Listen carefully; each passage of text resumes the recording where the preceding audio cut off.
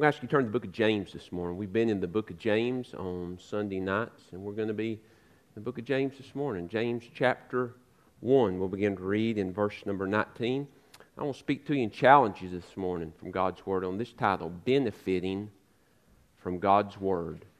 Benefiting from God's Word. James chapter 1, we'll begin to read in verse number 19. Won't you stand with me, all those that can and are able, in honor and in reverence for the reading of God's Word. We're in James chapter 1. Begin to read verse number 19. The Bible says these words, "So then, my beloved brethren, let every man be swift to hear, slow to speak, and slow to wrath. For the wrath of man does not produce the righteousness of God. Therefore, lay aside all filthiness and overflow of wickedness, and receive with meekness the implanted word, which is able to save your souls. But be doers of the word and not hearers only, deceiving yourselves. For if anyone is a hearer of the word and not a doer, he is like a man observing his natural face in a mirror.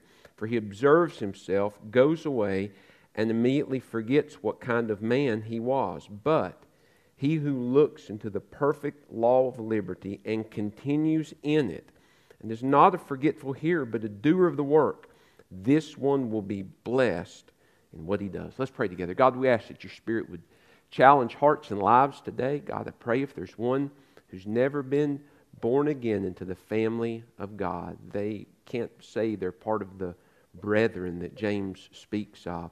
God, I pray they'll choose today to repent of sin and trust Christ to be Lord of their life. God, I pray that you'll really, through the ministry of the Holy Spirit, help us to take inventory, to see if these qualities mark our lives that make us and bring us to a place that we can fully be blessed by your precious, holy, infallible, inerrant Word. And God, as we come to a time of invitation, whatever it is you're calling each person to do, God, I pray we'll humble ourselves before you and we'll respond to it, that your best might be a reality in our lives today. It's in Christ's precious and holy name we pray. Amen. Now I'm about you to be seated. We haven't been joining us on Sunday nights just in review. The book of James is written to mature Christians out of infanthood and on into a grown-up believer. James' encouragement is to get believers off the milk and on to beefsteak, on to the deeper truths of God's Word and deeper surrender and deeper commitment to God's Word. The first part of James, he challenges us about hardships and trials and difficulties that each of us will face in our walk with Christ, and how to have the proper view of all of those because of the desired end that God wants to bring about in our lives as He walks us through those hardships and difficulties. And then later on in chapter 1, he challenges us to be aware of temptations that Satan will try to bring. God allows trials and sometimes sends trials into our lives to develop within us spiritual maturity, depth, steadfastness in our faith. But Satan tries to take that trial and turn it into a temptation. God wants to bring out our best and His best in our lives through trials. Satan wants to bring out the worst through temptations. But then he continues on, and it really revolves around this, what our relationship is with the Word of God. And so James begins to teach the importance of God's Word in every believer's life, and also our responsibility to receive it, but also this, to do it, to make it a living reality in your life. And so for God's Word to really be a benefit in your life, three realities have to exist in your life, and really you have to be marked by them in order to benefit from God's Word. The first reality must be that of humility. Number one, it must be the reality of humility in your life toward the Word. Listen to what the Bible says again in verse number 19. "So then, my beloved brethren, let every man be swift to hear, slow to speak, slow to wrath, for the wrath of man does not produce the righteousness of God." But he begins again by saying, "My beloved brethren." And, James wasn't trying to be hip or cool like some of the kids today that say, "Hey, bro, how's it going?" He literally is talking about spiritual brethren. Jesus spoke to Nicodemus in John chapter 3. John chapter 3, verse 7, he told Nicodemus, you must be born again. And so he's speaking to those, not who are just members of the church, who have signed a card, who have been baptized, but there's a real reality in their life that they have responded to the call of the Holy Spirit. They have turned from sin and repentance, and by faith, Romans 10, 9, 10, they have confessed Christ as the Lord of their life. And when that happens spiritually, you're born again into the family of God. You're part of God's family. And so he says, brethren. Friend, you need to understand that the Word of God is never going to make sense to you. And really, it's kind of going to be like Charlie Brown's teacher talking. Remember that you never could hear anything that she said? Well, you're going to hear somebody read the Word of God. You're going to hear someone speak the Word of God. But 1 Corinthians 2:14 says, the natural man perceives not the things of God, neither can he know them, for they're spiritually discerning. He goes on to say, they're foolishness. The spiritual things will just be foolishness to you, because you have to have spiritual ears and spiritual eyes to see God's Word and to hear God's Word. And you have to have a spiritual heart to understand God's Word. And so you must be born again. And so that's one of the first things that marks this humility is part of being part of the family of God. But then he says we need to be swift to hear. And you need to make sure you get it in the right order. He doesn't say we need to be swift to speak and slow to hear. That's a sad reality in some people's lives. He said we need to be swift to hear, literally quick. That is to have an ear for the right thing. We didn't understand it until it came about, and my wife was able more than I. But, a train could have sat down on our house right after our first child was born. My wife wasn't going to wake up. I mean, she just wouldn't. A helicopter could have hovered over our house, and she's sawing logs till the next morning. But if our child whimpered, boom, she was straight up. And often you had to stop her because she might run into the wall or the dresser, but she was across and trying to make out. Listen, why? She had an ear for the right thing. As a mother, her ear was in tune to what it needed to be in tune for. And friend, as a child of God, your ear has to be in tune to the Word of God. And can I just say, after all these years of ministry, it doesn't surprise me anymore, but it did early on. You could build a crowd with hot dogs and singing and fun, but if you said these words, Bible study, take your Bibles, boy, you thought you'd have announced the IRS was coming by for a visit with a notebook. And that's because people didn't have an ear for the Word of God. And so James says, if you're going to benefit from God's Word, you have to be swift to hear and slow to speak. That doesn't mean there can't be a response. Or in Bible study, we can't share what it is that God's speaking to us. And can I say again, it'll never violate those first two truths, what the original message was to the original audience and what the time-transcending truth is. And so when someone begins to say and says, well, I just think, and what they think violates the time-transcending truth, it really doesn't matter what they think, because the truth will always be the truth. But what the Bible is saying here is be slow to speak. Don't argue with God. Whatever God says, He says. And wisdom says He's smarter than we are, so receive it for what it is, and it's the Word of God. So just be slow to speak and ready to receive it. Proverbs chapter 17, verse 27 says, he that hath knowledge spareth his words. My friend, you can learn a whole lot when you just keep your mouth shut. Just be quiet and listen. And I'm not trying to be disrespectful. I'm just talking about in life in general. If you have a teachable spirit, there will always be people who know more than you. And can I encourage our seniors in our church? Don't let all of the wisdom that many of you have learned through the school of hard knocks and things that you've learned go to the grave with you. I can challenge ladies, but also the men. Just as Titus challenged the ladies there in Crete to help share wisdom and raise up a godly generation of young women, men, you do the same. Pull some of these boys to the side and share with them encourage them, not just reach and teach, but encourage them and how to be men of God. And if they don't want to listen, They may not listen, but I promise you it'll stay with them. There'll come a time in their life they're going to remember the words that you said. Be swift to hear, slow to speak, and slow to wrath, James says. It doesn't mean you have to be some spiritual pacifist wimp that's always a doormat. He's talking here about don't be angry with the Word. Don't run sideways at what the Bible says. Paul wrote to those churches in the area of Galatia, Galatians chapter 4 and verse 16. He says, have I become your enemy because I tell you the truth? Just because the Word of God convicts you and convicts you of sin in your life, either commission or omission, don't hate the Word. And can I just say, don't hate the messenger. Because they're just sharing what God's already written. Be it Sunday school, from the pulpit, someone you listen to on the radio.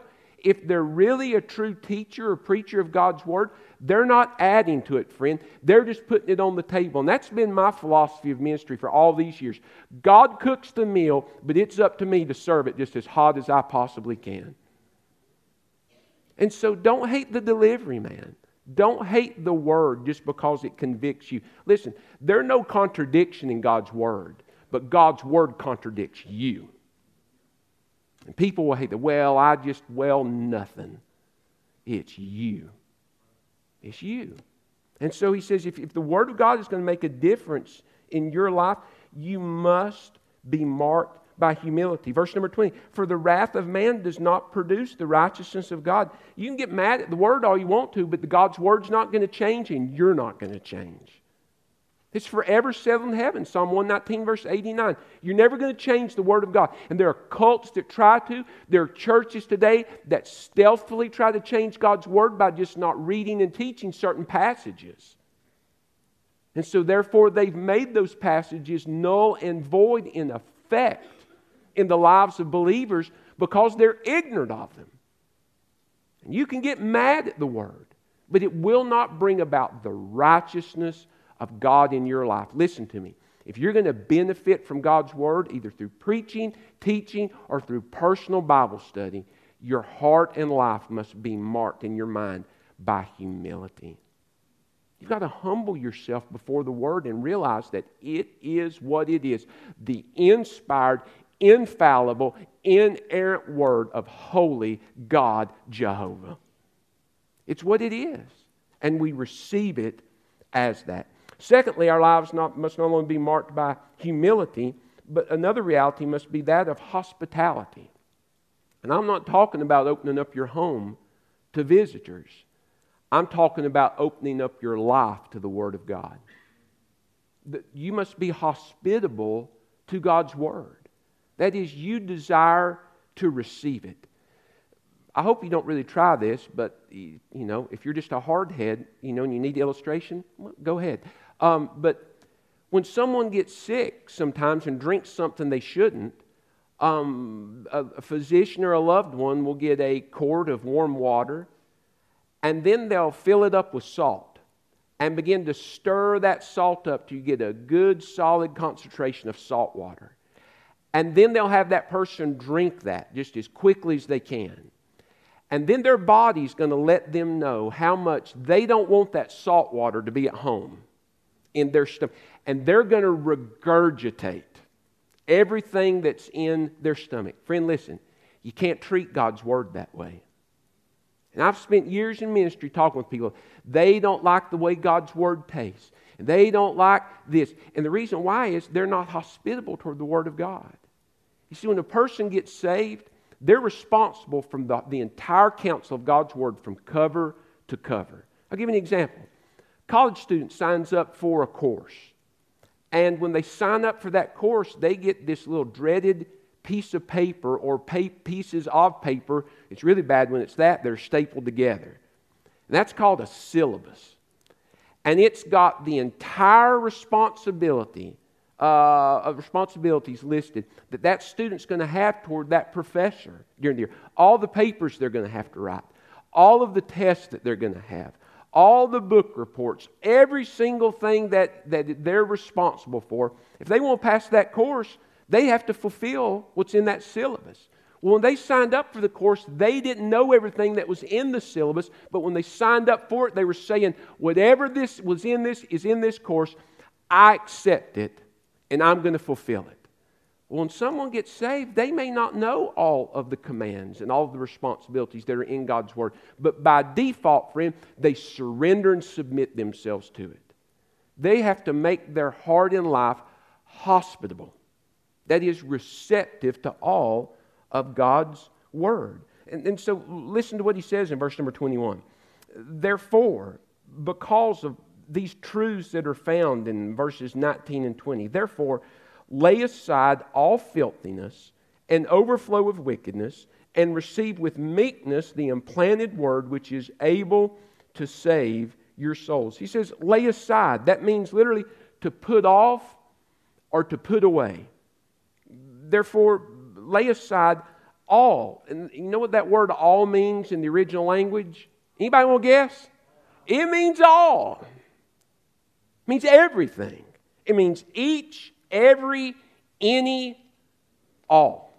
Therefore, lay aside all filthiness. That literally means defiling sin. Friend, we're living in a day where the devil is trying to reclassify sin. And things that the Bible says are filthy, well, they're celebrated. Matter of fact, if it's filthy enough, you might even get a whole month to celebrate it. Or a whole week. Or they might even fly a flag at the White House just to celebrate that filthiness. It's just the day that we're living in. Friend, I want to remind you, the Word of God is forever settled. And what the Bible says is wrong. And what the Bible says is right, it's always going to be right. And so the devil and the world can try to reclassify those things. And I'm not just talking about sexual immorality, friend. I'm talking about any kind of sin. If the Bible says it's filth, it's filth. But see, the devil will try to bring you to a place where he'll try to callous us and to make us kind of immune to just really how filthy some things are. I heard about a high school several years ago. The custodians were having some trouble with the ladies' restrooms. The girls were coming in, and it just became a little trend that they were trying to be cute. They would, between classes, after they had powdered their nose, they would put their lipstick on. And then instead of getting a piece of paper, they were blotting on the mirrors. They would lean up and just blot, and so they just kept leaving these lip prints on their... Well, the janitors were having to spend time cleaning all of that wax off every day, and it was just smearing, and it was just a trouble. And so the principal, being a good leader, he got creative, and so it was a smaller high school. He broke the girls up into several different groups, but he filled the bathroom. He had a female rep come in there with him, some of the teachers, and he had one of the janitors in there, and we was going to try to shame the girls a little bit about what was going on. He says, now girls, we've got a problem. We don't know who's doing this. We've got a problem that you're putting your lipstick on and you're blotting on the mirrors. And John here, the custodian, he's having to clean this up every day.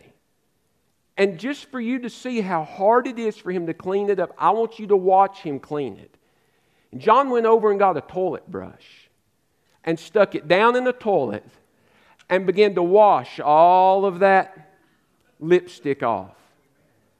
And after that meeting, there were no more lip blots found on the mirror.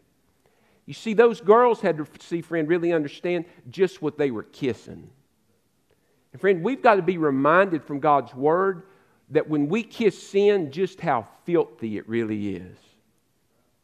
See, the devil tries to make us say, well, this is clean, this is acceptable, this isn't as bad. Friend, if the Bible says it's filth, it's filth. You're never going to benefit from God's Word if you have a dirty heart. Why? Psalm 66, verse 18, if I regard iniquity in my heart, the Bible says God won't hear me. Isaiah 59:2, any unconfessed sin separates me positionally from Jesus Christ. I'm unable to hear the voice of the Holy Spirit. His ministry is now quenched. I've grieved Him. And so the Bible says we're to lay aside all filthiness, but he continues to say an overflow of wickedness. These are the remains of sin that exist after salvation. Now listen, when you first get saved and the Holy Spirit convicts you of your lostness, someone shares the gospel, you choose to repent of your sin and trust Christ, you are saved immediately. But listen to me. Now begins the process of sanctification. All of those desires aren't going to go away immediately. Every sin that was in your life, it may not just disappear that moment. An alcoholic may still be an alcoholic after they get saved. But the great thing they have now is the presence of the Holy Spirit and the promise of God's Word, who says, I can do all things through Christ who strengthens me, even defeating any kind of addiction.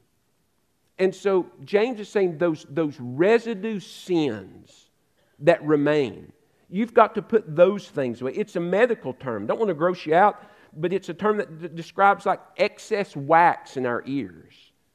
Sometimes people will get a wax buildup, and they'll have to go to the doctor, and they've got a better thing now than they used to have that bulb that they just, in your ear, and you'd hold up that little kidney cup underneath your ear. Well, now they've got a little squirt bottle with a little plastic tube, and they'll squirt that in there, and little by little it will dislodge all of that wax, and all of a sudden you can hear again.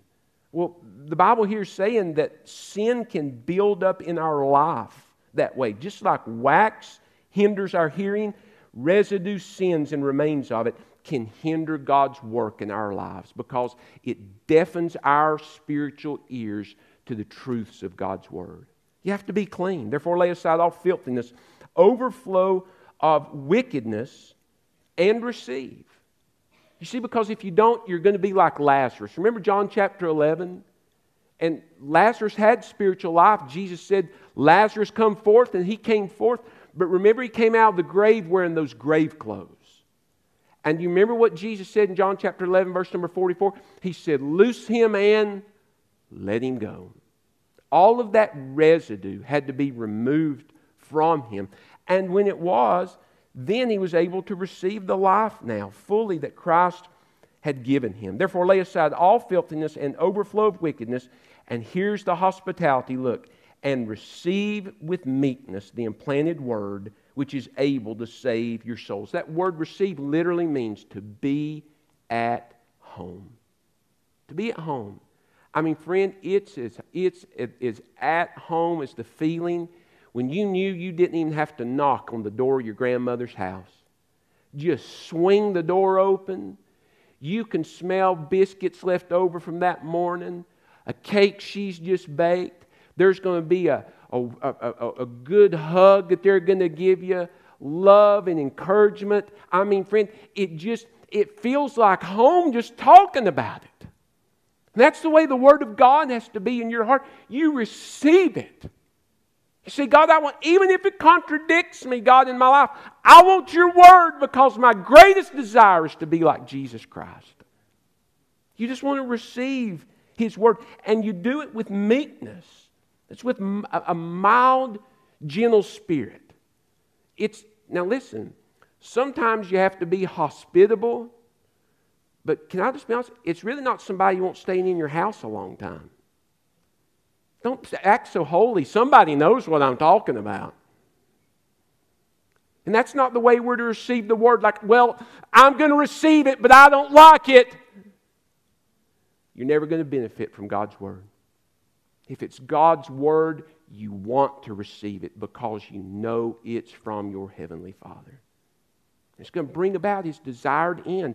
Not, well, I know I'm supposed to, so I'm going to. You're never going to benefit the way you should.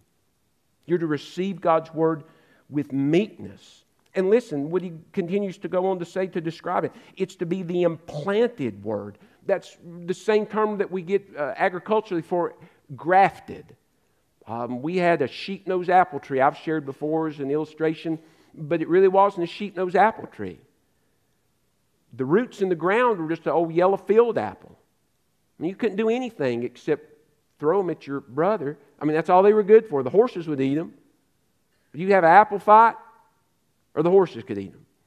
But my papaw got a branch off of a sheep-nosed apple tree, and he grafted it into the side of that old yellow field apple. and it had the most wonderful apples. Well, friend, listen. The Word of God is not born in our hearts when you come into this world. For the Word of God to be benefit in your life, friend, it must be grafted into your life. And so we're to receive God's Word. It's to be engrafted. It's to be a part of us. And when it becomes a part of us, listen, if it's really grafted, it's going to produce. My papa didn't just put that sheet-nosed apple in there because he thought it'd be great to have a dead sheet-nosed apple branch grafted into another tree. He wanted it to produce fruit. And when God's Word is engrafted into our lives, friend, you don't have to try. The natural byproduct of your spiritual life and God's Word at work will produce spiritual fruit. Galatians says there's going to be love, joy, peace, all of that spiritual fruit. It's just going to grow by natural default. It's going to be there. And he says it's able to save our souls. Now, he's not talking about from sin's penalty. Here he's talking about sin's possession. He's already talking to people who've been born again. When he speaks here of souls, which is able to save your souls, the latter part of verse number 21, in the Greek he's talking about our psyche. It's the seat of our emotions. It's our spiritual mind, where we think, where we deal with things. The Word of God is able to save us and to protect our feelings, our desires, and our affections from a flesh response and let them be guided by a spiritual response. That's what the Word can do. Philippians 4:7, the Apostle Paul says, and he prayed that the peace of God would guard their hearts and minds through Christ Jesus. The peace of God that passes all understanding would guard their hearts and minds. It's a product of the engrafted Word of God that you receive into your life with meekness. And in preparation for that, you make sure that there's no trash, that the Word of God might be a full effect in you. And so our lives must be marked by humility. Our lives must be marked by hospitality toward the Word of God. And then third, there must be a mark of honor. A mark of honor in our life towards the Word of God. Verse 22 says this, but be doers of the Word and not hearers only, deceiving yourselves. When we're talking about honoring the Word of God, we're talking about doing it.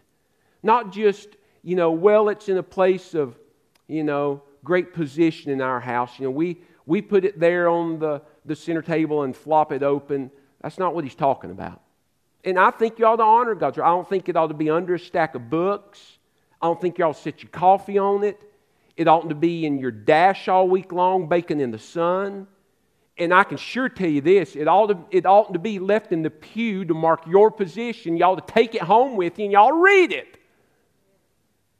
There ought to be one Bible left in this church except the pew Bibles that we own.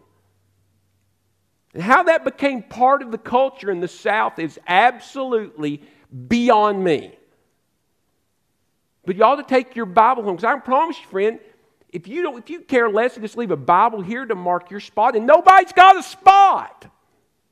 Anybody can sit anywhere they want to. But you ought to honor the Word of God by taking it with you so that you can read it during the week. Boy, it got quiet there, didn't it? Shouldn't. It shouldn't. So we're to honor the Word of God through doing. Doers means performers of. And I don't mean actors. The Bible means living out that truth in reality. There's a lot of that. There's enough actors in local churches. You know what the real word for that is? Anybody guess? Hypocrites. That's what hypocrite means. Play actor. It's these commercials you see for medicine. There'll be some guy that'll come in and says, I'm not a real doctor. I just play one on television. But I believe in, and you can't even pronounce the name of the new drug.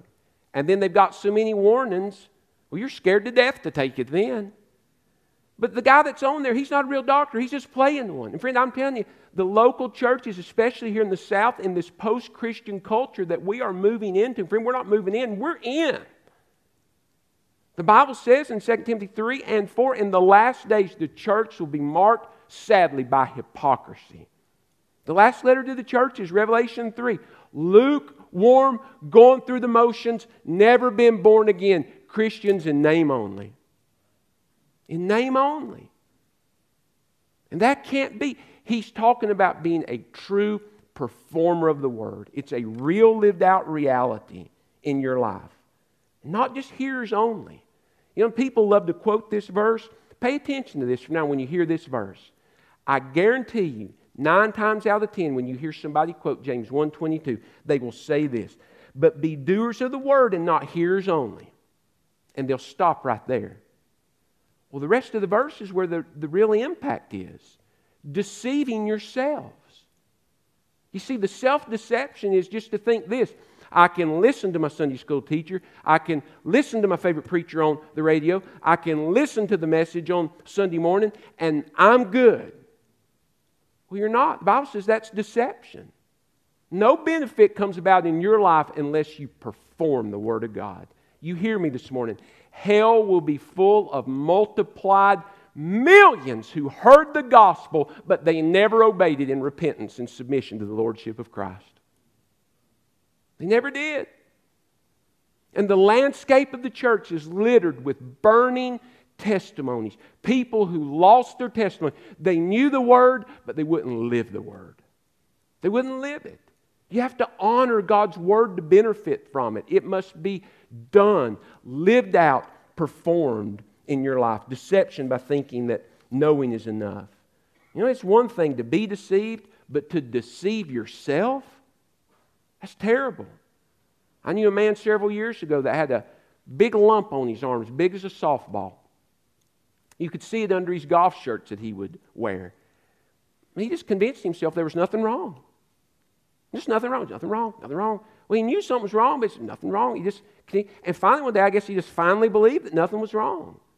And nobody ever challenged him about it because apparently he got upset when he was challenged about it. But you can do that with your health.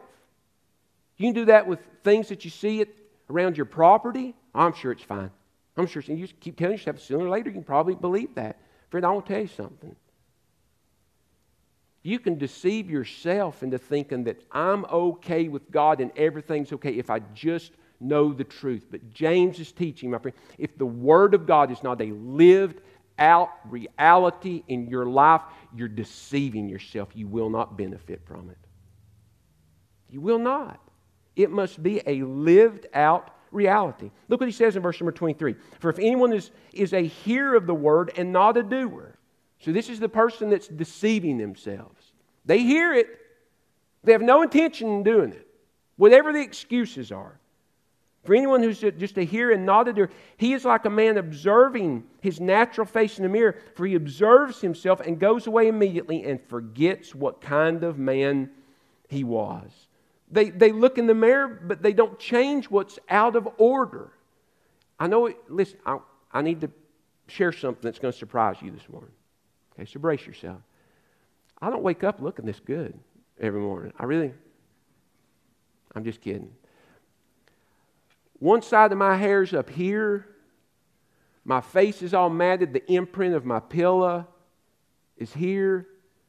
And I've got to spend some time trying to get everything back in order and slicked down and glued down. Everything right. And then I've got a cowlick that I was born with. I've got to really glue it down. Or it just because it's really out of whack of a morning. How foolish would it be for me to see who I am of a morning in the mirror and just to go away and say, well, it'll be all right. I'm sure it'll be fine by the time I get to church. Well, you would actually laugh then. So the Bible says how foolish to look into the Word of God, hear me, and to see what the Bible says about you and not to change it. You see who you are, but you just go away and say, well, I'm sure I'm going to be fine.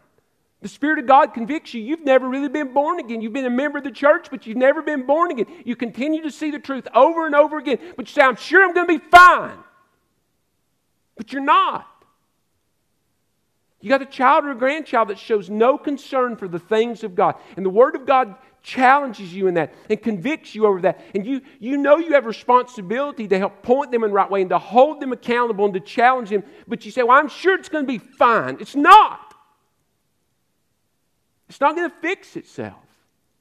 The Word of God points out the things in our life that are out of line with the character and the person of the Lord Jesus Christ, so that Romans 8:29, we might be conformed into His image. Into His image.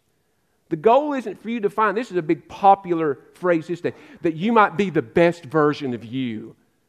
Give me a break. Friend, I don't want to be the best version of me. I want to be the best that I can be in the Lord Jesus Christ. I want Him to have all of me and live the life He wants to through me. And if you don't respond to what you see in the Word, it's self-deception. When I was a boy, there was an amusement park near where I lived. We went up on the mountain, and I'll never forget, we walked through this little hallway, and there were these different mirrors in there. You'd stand in front of one, and it'd make you look real squatty. And your face would squinch up. And then you moved over to the next one, it made you look real tall, like a beanpole. And then you walked over to one, and it made you look like you had curves in it. And then you went to the final one, and it showed you exactly who you were. How foolish would it be for somebody to buy a mirror that every morning wouldn't show them the truth of what's there so that you can fix it, but just gave you a picture, if it existed, of who you really want to be without changing anything. And you know, that's what people do spiritually all the time. They look for, not special mirrors, but for special spiritual books. They'll teach you how to live like every day's Friday. You know, and how to embrace your inner you. And life's all about you. And then you'll couple that with special preachers and teachers who will tell you just how special you are. And you don't have to change. And that God loves you. And you're going to turn all your problems into possibilities and all your scars into stars. But meanwhile, friend, you stay exactly how you are spiritually instead of being conformed into the image of Christ, because you're looking towards false truth instead of into real truth. You're never going to be who God wants you to be and fully benefit from God's Word until you honor the Word of God.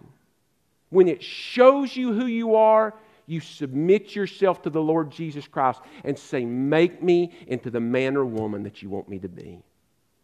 And sometimes that hurts, just like combing out a tangle. Or sometimes you got to shave a hard part on your lip where it's still a lot stiffer than it used to be. And how is it the hair grows in your ears, but you start losing it up here? I don't know. But you got to get all these things plucked out and pulled. And so putting yourself together can be painful, but it's not as painful as getting put together spiritual, friend. You've got to submit your life to the hand of the surgeon and let him remake you, the master builder, into the masterpiece that he wants you to be. Real mirrors tell the truth, and the Word of God will always tell you exactly, listen, not how you want to see yourself. This is what's important. Who God sees. God sees the real you. He sees the real family. In church, can I remind you from Revelation chapter 2 and 3? He sees the real Greenwood Baptist Church. He knows who we are. He sees us. And so common sense says respond to what the mirror shows. John 17:17.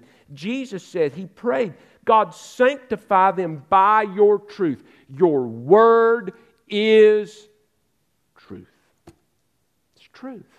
The Word of God tells me exactly who I am. So the question to ask this morning is this: is the Word of God marking me?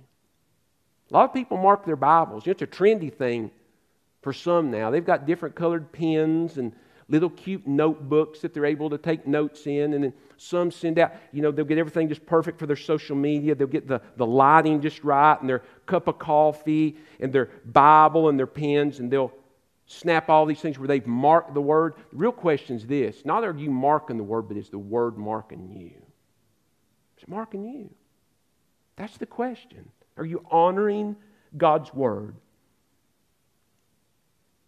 It marks me as I respond with obedience to its every command and prohibition. There's nothing that I overlook. Look at verse 25. Here's the promise.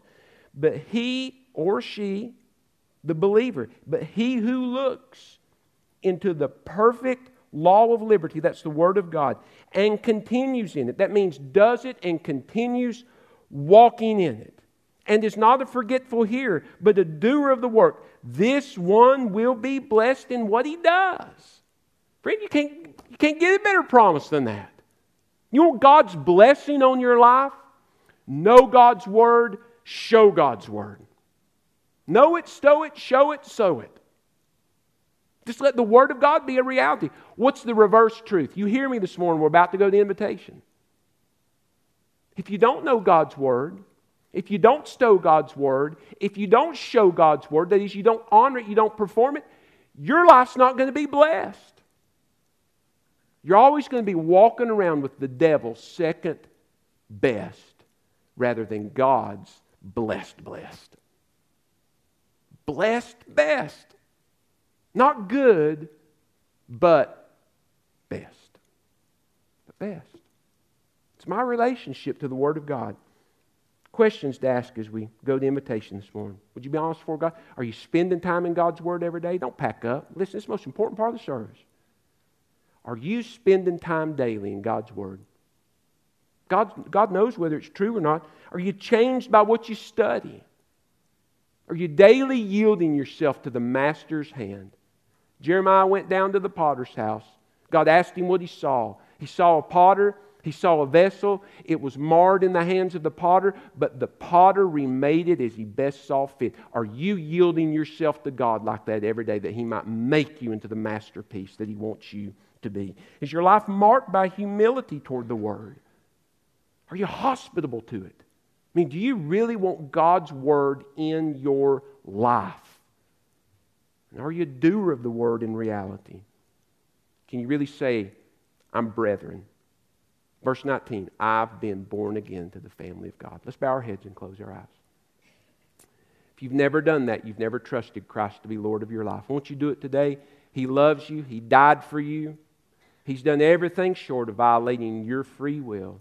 Just as they sang this morning, to redeem your soul from the penalty of sin. Won't you turn from all your sin? Won't you trust Him to be Lord of your life today? He promises if you'll confess Him to be Lord, Romans 10:13, He will save you. Tell Him so right now in a simple prayer of faith where you sit, just like this. God, I admit my sin today. I'm a sinner. I turn from my sin. I turn to You in saving faith, believing You died for me, You rose again, and I trust You, Jesus, to be Lord of my life. Now mold me and make me into the man or woman You want me to be. That's my prayer today. If you meant that, I'm going to stand here at the front in just a moment. I'm going to invite you to make your way down to where I'm standing so I can encourage you in what God wants to do next in your life. Friends, so many different points to this message this morning from this text. I simply ask you this. As the Holy Spirit challenges you where you might be lacking today, would you not let the Word of God be at home in your life? And would you not ask the Holy Spirit today to begin to change you and to mold you and to make you further into the image of Christ and less in the image of you? Father, thank You that we can benefit from Your Word. I pray Your Spirit will challenge us now and speak to us where we are found lacking in these points today that hinders us from truly benefiting from Your Word. I pray You'll speak to us and challenge us, and we will humble and submit ourselves to the call of the Holy Spirit. It's in Christ's name we pray. Amen. Let's reverently stand.